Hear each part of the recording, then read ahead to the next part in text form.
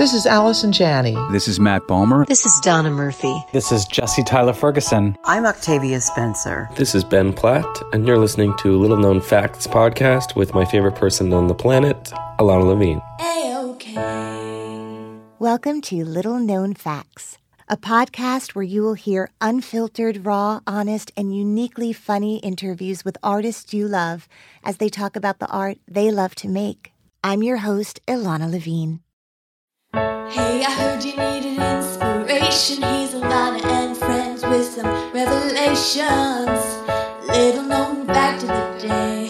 Every little thing's gonna be A-OK.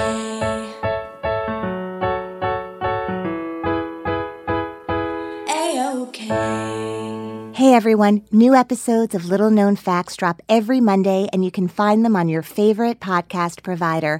Also, if you go to the website, littleknownfactspodcast.com, you'll find behind-the-scenes photos, videos, and interviews, and lots more on the gallery page.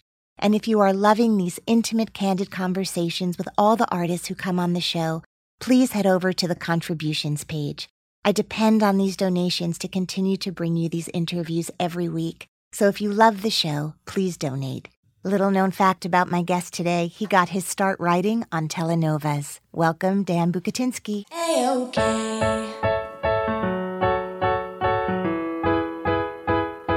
A-OK. Hi, everyone. My guest today is actor, writer, and producer Dan Bucatinsky.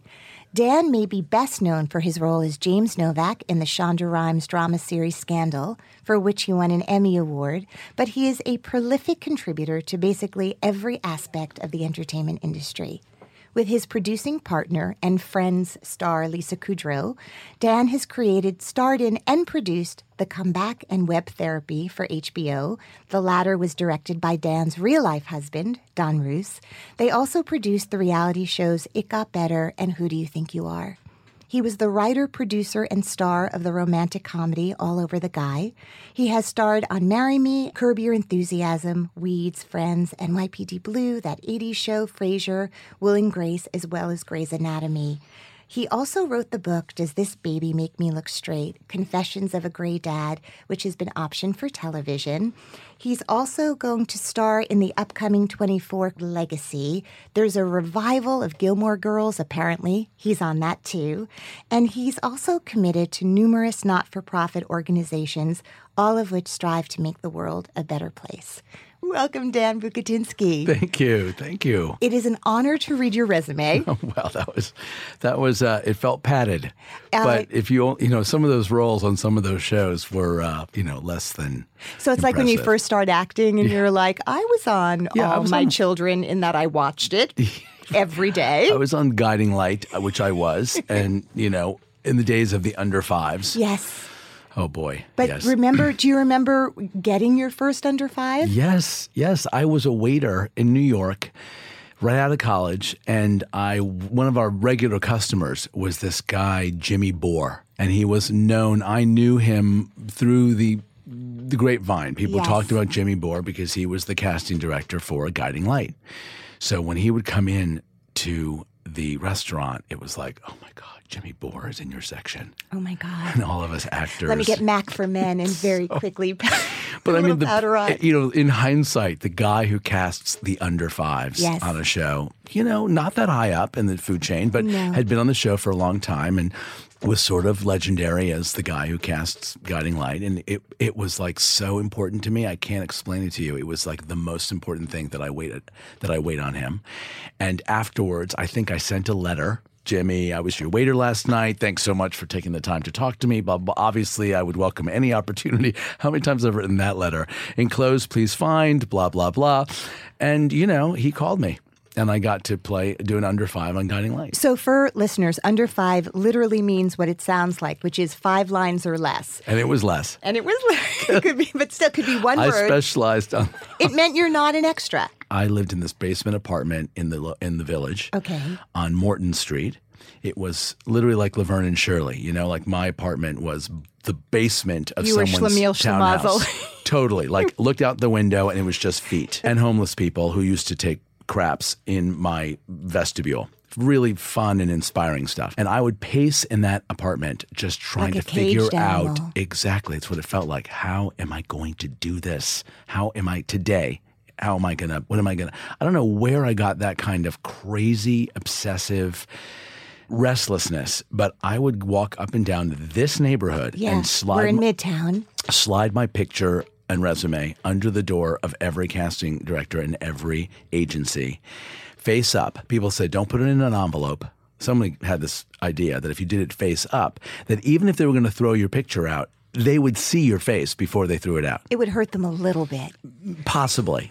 And at least in the 1 in a million chance that they were looking for the guy who sort of looked like you, they'd be like, look, I was about to throw this out. Yeah. But this guy with the big Jufro might be right. Wait, did you just say they're doing Yentl in Stockbridge? Hang on. Hold on. I could possibly play. I could say one line in. Hear me? Do you sing? Oh my God. I do. I do. You could have. I could have. And I certainly was on the path at that time to want desperately to do, Broadway. But based on how you've been able to literally maybe do every single other thing in entertainment, short of like a Vegas show act, although maybe you did. Maybe you did. Don't know. That's a funny story. We don't know. That's not for right now. That's a little known fact, by the way. Well, let's go back. You're a city kid. You grew up here in New York. Until I was 8. So I lived on the Upper West Side, and my parents were immigrants from Argentina. Argentinian Jews. Of which there is a huge Upper West Side community of Argentinian Jews. I did not know that. Yes, well, you left. I left before they all like, followed. Dan? They were like, we came for the Bukatinskis. Where'd they go? All right, well, we'll stay. So it was this early 60s, and they moved from Argentina. My mom was in her 20s, didn't speak any English, was pregnant with my sister, and they lived on West End Avenue, and then they moved on to Amsterdam Avenue, and I was a city kid. And then around 73, 4, I was 8 or 9, we moved to Westchester. Okay. And I lived in the suburbs. Beautiful part of New York, but not for a city kid who was non-athletic. Right. Which is code for gay. Is that? But didn't know it yet. Yeah. And so it was a tough 10 years. Would you say that's true? Would you say you didn't know it yet, or you couldn't, or there wasn't a vocabulary for it? There was. I feared it like the plague. So I think if it ever emerged, I would be like, well, that cannot be. So I would just push that out of my brain, and then it would emerge, and I would push it out of my brain, and it would emerge, and all throughout my growing up. Up until I don't, a long time. This morning when I was with my husband and we were talking about the kids, I was like, honey, I'm gay. Honey, I think that the whole thing that I'm gay for pay, and I think I may really be gay, is what I said to him. That must have made him happy, though. It did. He was so relieved. Fake it till you so make we could it. finally have sex. I hate to segue so quickly. No, that's okay. I love your book so much. Thank you. It's so impressive because you are able to, with this book, ride the line of being highly personal, but never embarrassing anyone in it. I felt like if it wasn't hard to write, it probably isn't worth writing. So I really made myself say things that I would, in a million years, I never imagined I'd be able to put in print. Right. And that was kind of the point. Right. How else to connect to other people who themselves are probably feeling the same way? If it's just sort of the normal, run-of-the-mill, superficial story or fear or my own neurosis about how I parent and all that stuff, if I couldn't just put it all out there, I shouldn't do it. The only thing you need to do now that Eliza can read is just get white out just for the very first sentence of the book. I know. Because other than that, I know. You're golden. Well, luckily. Can you just tear out the first page of every... Both of my kids are not great readers. That's so lucky. Again, lucky. So lucky. So, she may never, she may wait till it's on, well, it is an Audible book, but I don't think she's not going to wait till it's an edible book. Yeah. And then she'll eat it. It's perfect. Fine. It's perfect. All right. Well, readers, you'll now have to go buy the book to see what the first sentence is because it's a good one. Okay. So you went to Vassar where Lisa Kudrow also went. Correct. And I wasn't a drama major. I was sort of American history and American culture. I created my own major studying, believe it or not, studying television. I wrote a thesis my senior year about the American family and how it's portrayed on television. And ironically, I went into that and wound up writing comedies, family comedies and being in them. And, it was an area of interest. And portraying characters in adult that completely represent a whole other kind of family. family life. I mean, Scandal as an example, I never among would others. have. Yeah, in a million years, would I have imagined winding up doing that. I mean, what happened with Scandal? That was the opportunity to play a character like that Shonda wanted to be no holds barred, and just happened to be the husband of the chief of staff. I mean, and treated as though. I remember my first episode of Scandal and the way in which she revealed to the audience a reality that the characters clearly already were living, which I thought was so clever. Right. There was no coming out, or there was no, the chief of staff played by Jeff Perry wasn't telling his cabinet or the people he worked with, by the way, I'm gay. It's like, this is a man who's been out for a long time. They know who I am. Only the audience is now being caught up to speed. Right. And by the way, the actor, Jeff Perry, did not know he was signing on to play a gay character. It happened, episodes in. Mm-hmm. And his wife was the casting director, and she was reading the script, and she's like, "Oh my God, Jeff." I know you don't like to know what happens. I think I may have to tell you, in this particular instance, I might have to prep you for this. Mm-hmm. So I open the door, and, I say to Kara, literally the door opens, and I'm like, on a Sunday, really, Olivia? Don't. You're not supposed to come to the house on a Sunday. It's like it's our day. And we meet you. And you meet this character who's just speaking as though he and Olivia have spent many times together, and he's reminding her the rule is no work on the weekends. And you're instantly thrust into the most sort of universal kind of relatable marriage. That could be anybody telling someone from work, like, "Are you really going to come here on a Sunday?" Right. It was a very, I thought, kind of a subversive way of bringing a gay relationship, and the chief of staff, no less. Yeah. And I don't think at that point they even had any idea that it was going to go 30 episodes, 3 seasons. It changed my life. And paid for that shirt you're wearing right now. I was like, well, maybe not that one. Maybe the glasses. I took that from wardrobe. It literally paid for it because I took it from wardrobe. Yes. I think that the scenes between you and Jeff Perry when there's conflict are truly some of the most well-acted scenes on television. They feel like plays. Yeah. We were very lucky. We felt very lucky. Jeff and I both, when we would get some of these scripts, in the middle of these scripts would be these little one-acts that we would get to play. And I think Shonda really enjoyed writing and was challenged by writing, and the rest of the writing staff, who were all amazing, these sort of two-hander scenes that were both a love story and a quest to have children and in negotiating careers and ambition and the interplay between political influence by the press and the use of the press in a marriage. I mean, there was a million things going on. And I will never I'll get to do lots of different things. And I feel very lucky about that. But that particular thing was what it was. And I can't imagine it ever being like that again. Yeah. Now, Shonda, I think, is on record as having adopted her 2 of her 3 kids. Right. And your children are adopted. Correct. And in fact, Shonda and I bonded. Is that how you – okay. We did. I mean, I guess I was a guest star on Grey's Anatomy, and she and I had not quite met at the time, but she hired me to play this part. Right. And then a couple of years later, I auditioned to play 2 different roles on Scandal. And I had to read my book when it was in galleys, and she blurbed on it. That's nice. Which was really nice because we didn't know each other that well. So for people out there auditioning and trying really hard, starting with an under 5 and then moving on to episodic work, the real way to get a job in Hollywood is adopt a baby. Yeah. Write a book about it. Write a book about it, and then find really high-powered people who'd be like, who also adopted. Oh my God, we're the same. Yeah. And that's all you need to do. But she said to me at her house, I guess they were screening the pilot of Scandal, and I was invited because I had done 2 episodes of that short first season. And she said to me, "I want to tell you that when I read your book, you said that you were inspired by Dan Savage's book, The Kid, and so was I. And this connective tissue between Shonda, a straight African-American woman, single mom, and this gay married guy having this commonality like that was so lovely. And it really made us friends. And it certainly didn't hurt the fact, and how well she knew me didn't hurt how they wrote the character. At some point, you became a great writer, certainly a great comedic writer. The Comeback truly was one of my, I used to watch my connection to reality television goes way far back. One is I watched The Loud Family, that doc. I love that. And then it was resurrected, so people got to see it again. I started out working with Robert Altman on one of the first HBO series called Tanner 88, where we ran a fictional candidate, and it was sort of the beginning of the blurred lines. It was a fictional show written by Gary Trudeau, but we were interacting with all the real people.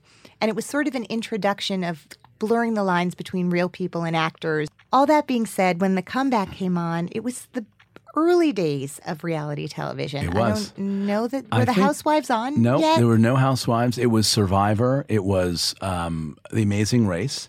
It was mostly shows like that where people were, manipulated into circumstances. Okay. The only show that was on, because I remember talking to Lisa about it. She had played this character that we later called Valerie Cherish in The Groundlings, and we were talking about this show that Anna Nicole Smith. I don't know if you remember this, on E, the early days of E, and we would watch it. It was a train wreck. And I remember Lisa and I being in our offices at Warner Brothers, first year of our company. And she was like, wouldn't it be great if we did, if I did that character, a fictional character, but was being followed around by cameras? She pitched it to Michael Patrick King, and the two of them wrote that pilot together. I didn't write it. I produced it with her. Okay. But the two of them found a way of working together. And Michael, began as a stand-up and did tons of improv in his own life. And the manner that the two of them collaborated to write that pilot of The Comeback was improv and Lisa playing that character and what if. Obviously, Lisa's a fancy star and Michael Patrick King is a fancy star. I felt like everyone was so amazing on it because they cast great actors. There was no star. I remember the casting process. We saw a lot of people for every role. And you cast the best people. We cast great people. We cast the best people. We tested some people at HBO. Chris Albrecht was the head of HBO at the time. It was before Housewives. So it was, and little did we know that writing this show and the way Lisa is vulnerable inadvertently. I don't think we ever predicted that people would find it as sort of uncomfortable and hard to watch as they did. So how did you and Lisa decide to create a company together? How did you segue from acting to writing and producing? I wasn't get to do it working. All. I wasn't getting jobs. Okay. I have to say, you were pacing again in that downstairs apartment on Morton Street. I'm really an example of somebody who either doesn't take no for an answer, is an idiot, where does this true come from? Idiot. Where does it come from? Your Argentinian blood? What is that? You can't. It's a really I've good survived. I don't know what dictatorships. I'm not sure I know how to answer that question. I don't know how. I don't know where it came from. This absolute tenacity. I would not accept. Were you a confident kid? No, absolutely not. I'm not confident as I'm talking to you right now. I just Do you need did anything? not. I feel so insecure right now. I want to start. Nothing a beta blocker can't help. You're exactly right. No, I don't even know where that came from. I for some reason, part of it is that I was pretty bullied as a kid, and I think a part of me believed. And I didn't grow up in a religious household. I never really talked about this before, but I created my own relationship with what I believed God to be. And I could not believe, this is going to sound so hokey, but I could not believe that God would have, that whatever this private relationship I had with whatever higher power was in my mind, God, I couldn't believe that he didn't have my back. And I was like, there's got to be a day. There's got to be a day where all of this was worth it. And I think that the tenacity was like this, wait a minute, if this is going to be a kick in the head, and this is going to be a kick in the head, and this is going to be a kick in the head, it's not going to happen over here, and it's not going to happen over here. Wait a minute. I have to believe that it's got to be somewhere. Right. I've got to find it. I can't just give up. I mean, I've never quit anything. And I don't know where that's from, and I've been in a lot of therapy to figure it out because I've put myself through many uncomfortable circumstances that any normal, rational adult I'm would out. Right. Guess what? Take care of yourself. Yeah. Step out. You're with an abusive. There's no win here. I had a Yeah. freshman year roommate at Vassar who made me uncomfortable, and I forced myself to stay with him for the entire year because I didn't want to hurt his feelings. And Right. it would have been totally appropriate to change roommates. Right. That there's something about that also served me, and I did not have the career that I dreamt about. Studied every playbill, went to every play, hung out under the marquees of every Broadway theater. I knew exactly what kind of actor I wanted to be, and it wasn't happening. Right. It was heartbreaking. And to move to Los Angeles after I had written a sketch show that I was performing in the clubs. It was a funny comedy sketch show that I wrote out of necessity. If I can't get into a play, I'm going to write a play. Right. I'm not in A Few Good Men. I'm the only one not in A Few Good Men. But it's so funny that you should mention A Few Good Men because I would wait backstage at A Few Good Men and I would hand my picture and resume to the stage manager. I was told, like, if you're looking for replacements, I'm the guy. And it was Josh Malina, whose part I wanted.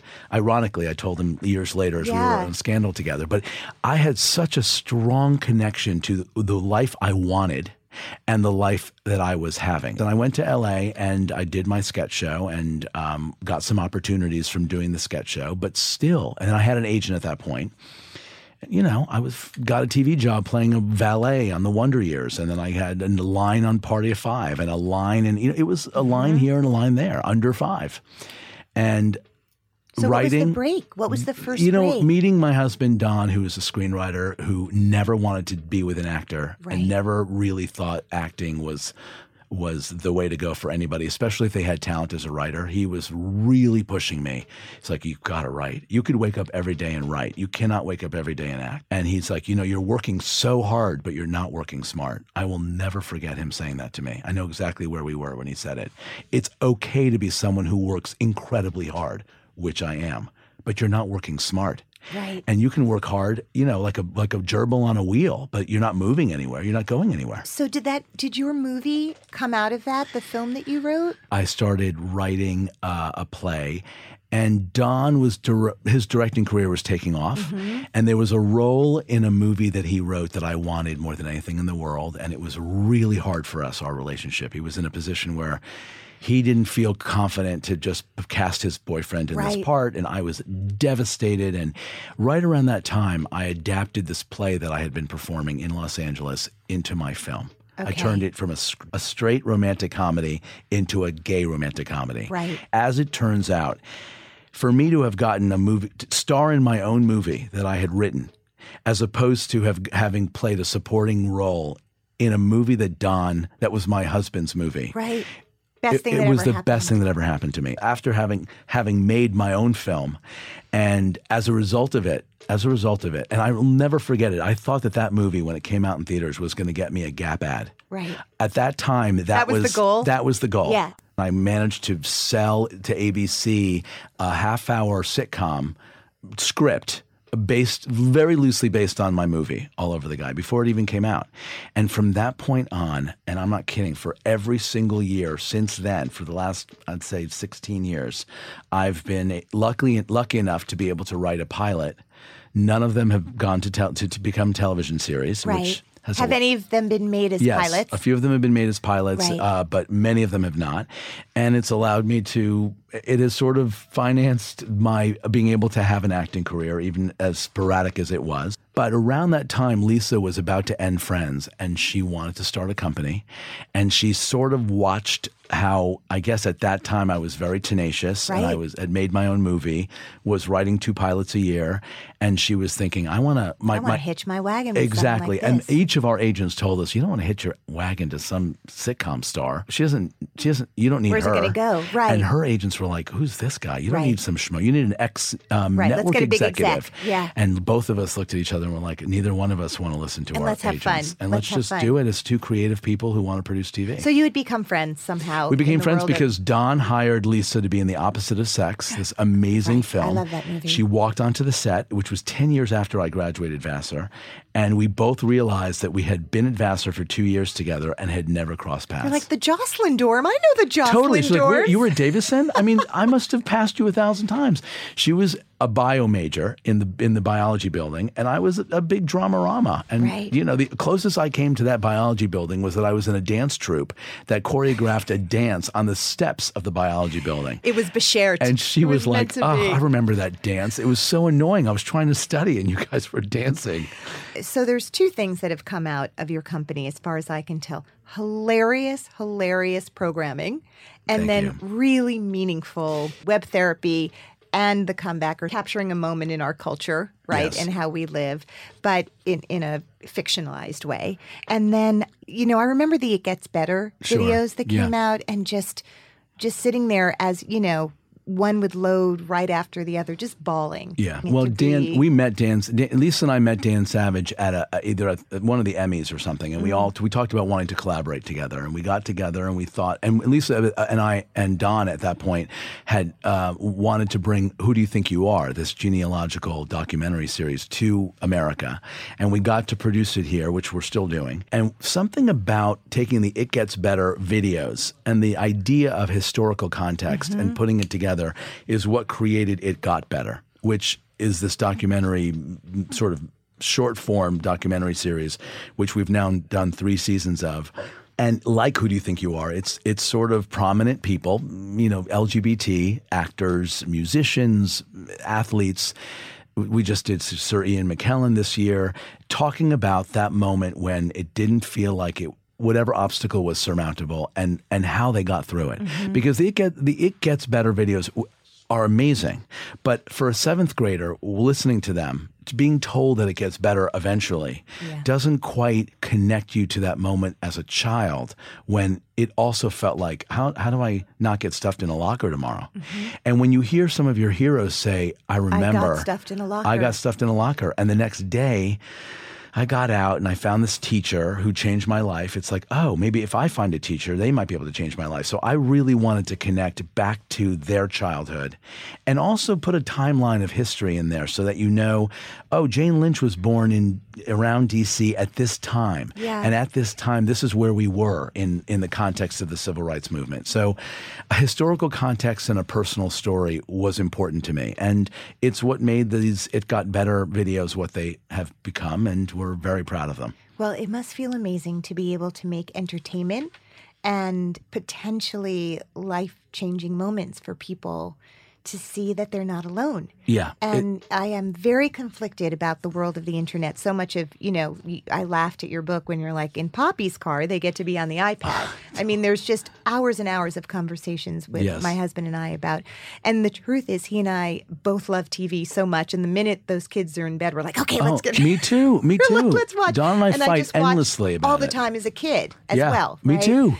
So I don't really have the answer. Oh, no, I'm such a hypocrite. I mean, here's the thing. Don and I see eye to eye almost never about the way we parent, which is extremely frustrating. Sexy, right? Yeah, really sexy. And yet, and I'm very big on my kids not spending every waking moment with their face in an iPad, which they're dying to do. They love Minecraft more than anything in the world, and it's a very creative game. And maybe they'll become architects one day because they're building these worlds. I'm a real stickler. I'm a real Nazi about it. The irony is, when I was a kid, I'd get up before anybody else at 6 a.m. and turn on the TV instantly. And, it's how I learned how to play the spoons. School. Yeah. Right. I'd come home from school and watch Another World and then reruns of I Dream of Jeannie. Totally. I wasn't reading books, and I'm the parent who's now telling my kids not to do what I did. So a little bit of a hypocrite I am. Yeah, as much as I am also creating digital content now and entertainment, I also look at the future and look at my kids in particular, and I'm really nervous about their ability to have social skills and communicative skills and be able to tell a story or speak their truth or have an emotional vocabulary. And maybe they won't need it. Maybe they can just dictate into Siri and have Siri tell them how they're supposed to feel. Well, I know that I do take great solace in the fact, as you just described, there are my entire soundtrack, still commercials from my childhood. I'll be walking down the street and it's like JELLO, right? That's all part of that's my little known fact. Yeah. If I'm just hearing JELLO all the time. Anyway, but I do think that there is hope that even with all the watching we did and all of the watching they're doing, which is a different kind. Difference is they're happening upon content that's intense and scary. Yeah. That to me is the real thing. On YouTube, it keeps circling. My son was like, Lego movie. And suddenly it's like Lego characters, but there's voiceovers of hey, fucking, it gets into this. And Caleb was like, Mommy, why is Batman asking Robin to come sleep over? I was like, I don't know.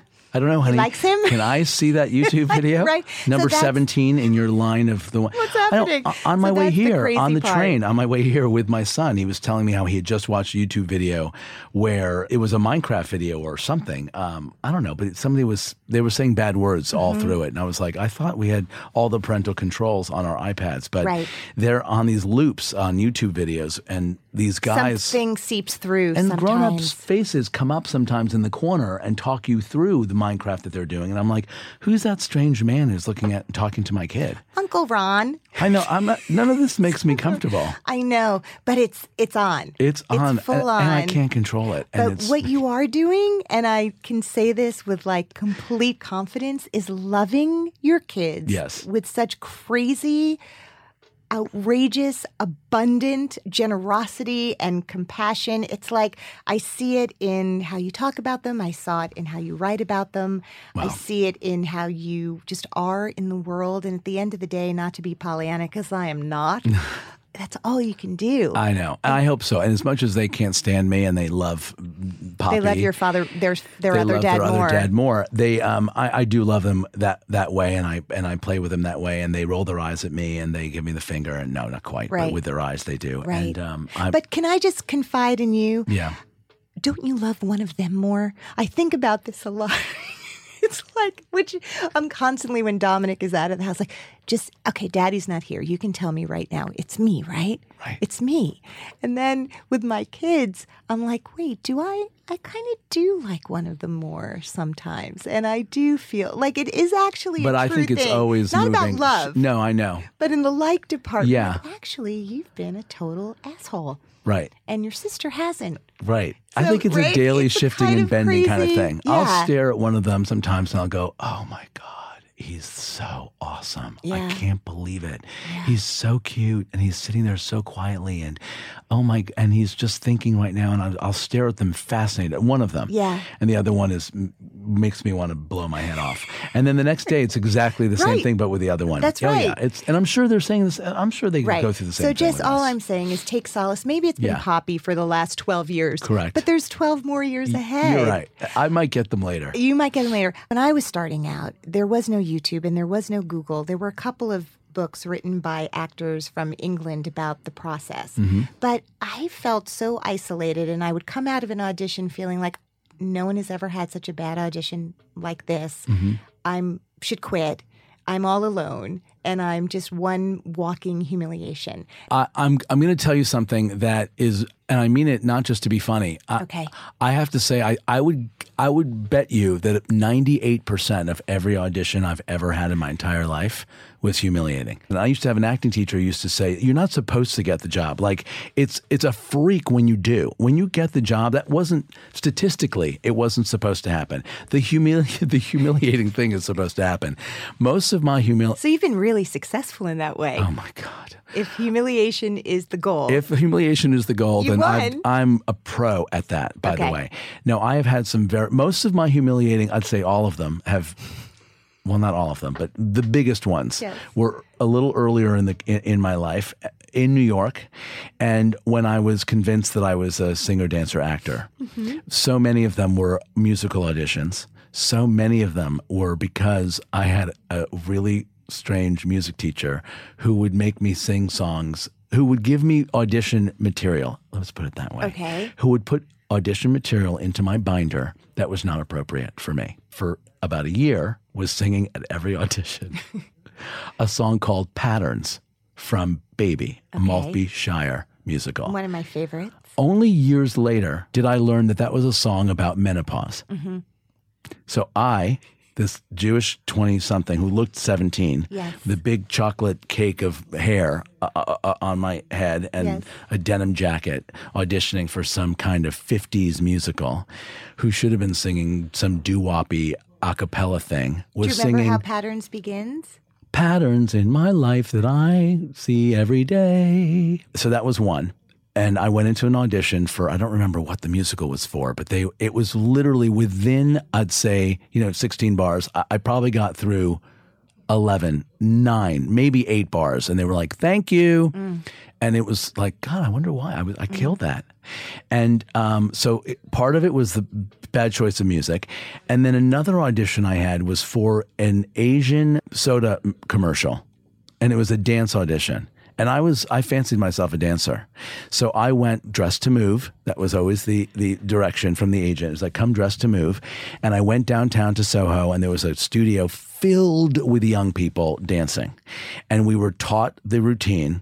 And I mean, we were taught the routine in a matter of 30 seconds. Right. I don't care how good a dancer I am. I need a lot more than 30 seconds. I don't care if you're Paula Abdul. I give me 30 minutes, 30 seconds. Every dancer around me had it down pat. It was as though they were in the national tour of whatever you were being punked. I couldn't believe it. So we stood there. No one spoke English except the other people auditioning. So every single person there was speaking Japanese. Yes. 5 cameras were rolling. I'm in a room with no less than 60 people dancing their asses off. And they went in Japanese or with an accent, 5, 6, 7, 8. And I stood.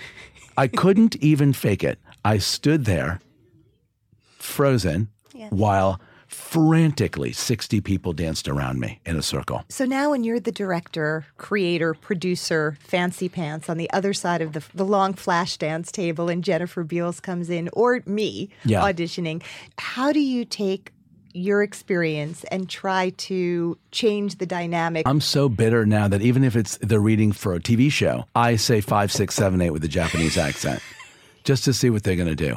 So my having been an actor for as long as I was and unsuccessful at it made me... No, unsuccessful at auditioning. At auditioning. Yeah. And also not working in network television for most of my 30s. I've had so much success now in my 40s.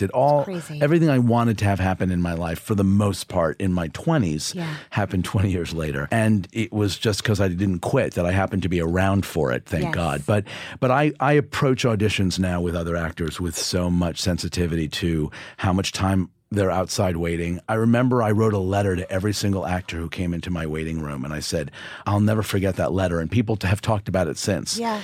I have sat in so many of these rooms. I know exactly how much time you've spent to prepare for this audition and to get here, and I'm going to do everything in my power to be on time. If we run late, I don't for 1 second want you to think that I am not aware that we're late and that I'm taking your time for granted. Oh, how lucky we are to have you. I just want to say personally thank you, because you spend a lot of time doing a lot of wonderful work in the LGBT community, among others, and it means the world to everybody. So thank you for being here today. Thank you for this opportunity. Thank you, Dan Bukatinsky. Clouds can make the wind blow, bugs can make the grass grow, so there you go.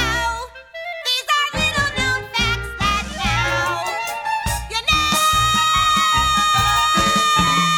Hey, I'm Alana Levine. Thank you for listening. Please don't forget to rate and review our show in the iTunes show page.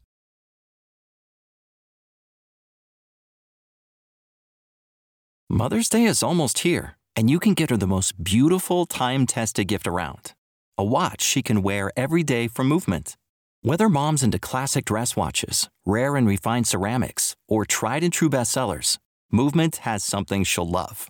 And right now, you can save big on the best Mother's Day gift ever with up to 50% off site-wide during Movement's Mother's Day sale at MVMT.com. Again, that's up to 50% off at MVMT.com.